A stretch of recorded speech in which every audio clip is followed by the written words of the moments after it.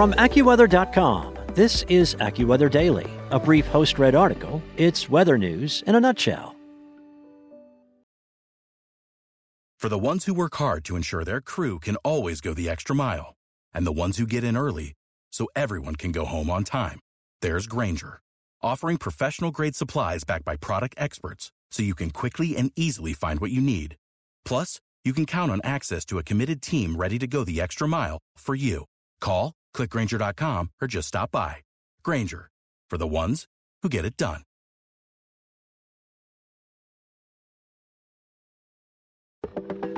From AccuWeather.com, this is AccuWeather Daily, a brief host-read article. It's weather news in a nutshell.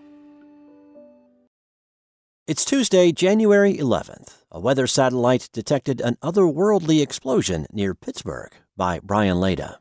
The new year started off with a bang near Pittsburgh when the sound of a distant explosion echoed high in the sky, puzzling residents who were outside during the harmless blast.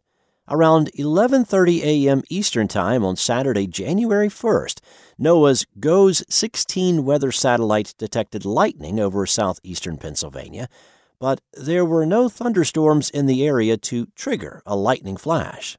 At the same time, people across the region reported a loud sound that was even picked up by some home security cameras.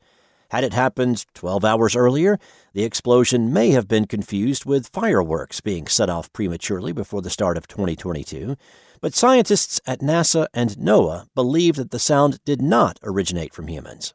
After looking over all of the data, NASA concluded that the explosion was caused by a meteor about 3 feet across and with a mass close to half a ton exploding as it entered Earth's atmosphere. According to NASA, the meteor was traveling around 45,000 miles per hour and exploded with the energy of 30 tons of TNT. Had it not been cloudy, the fireball would have been easily visible in the daylight sky, NASA said, adding that it would have been around 100 times brighter than a full moon. It is unclear if any pieces of the space rock reached the ground, but if fragments did land on Earth, they would likely be somewhere southwest of Pittsburgh. No damage or injuries have been reported related to the sonic boom. Meteor explosions like the one from New Year's Day are rare, but not completely unheard of. In mid-September, a similar event was detected over West Virginia when a meteor exploded over the region. On Sunday, October 3rd, 2021, a woman in Golden, British Columbia was startled awake by a meteorite that crashed through her house.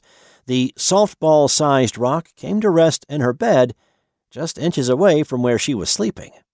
People who spot an incredibly bright meteor, sometimes referred to as a fireball, can file a report with the American Meteor Society. Fireballs are not always accompanied by a sonic boom, but can illuminate the entire sky for a few seconds in what is described as a once-in-a-lifetime event. That's it for today. For your local weather at your fingertips, download the AccuWeather app or visit AccuWeather.com. Okay, round two. Name something that's not boring. A laundry?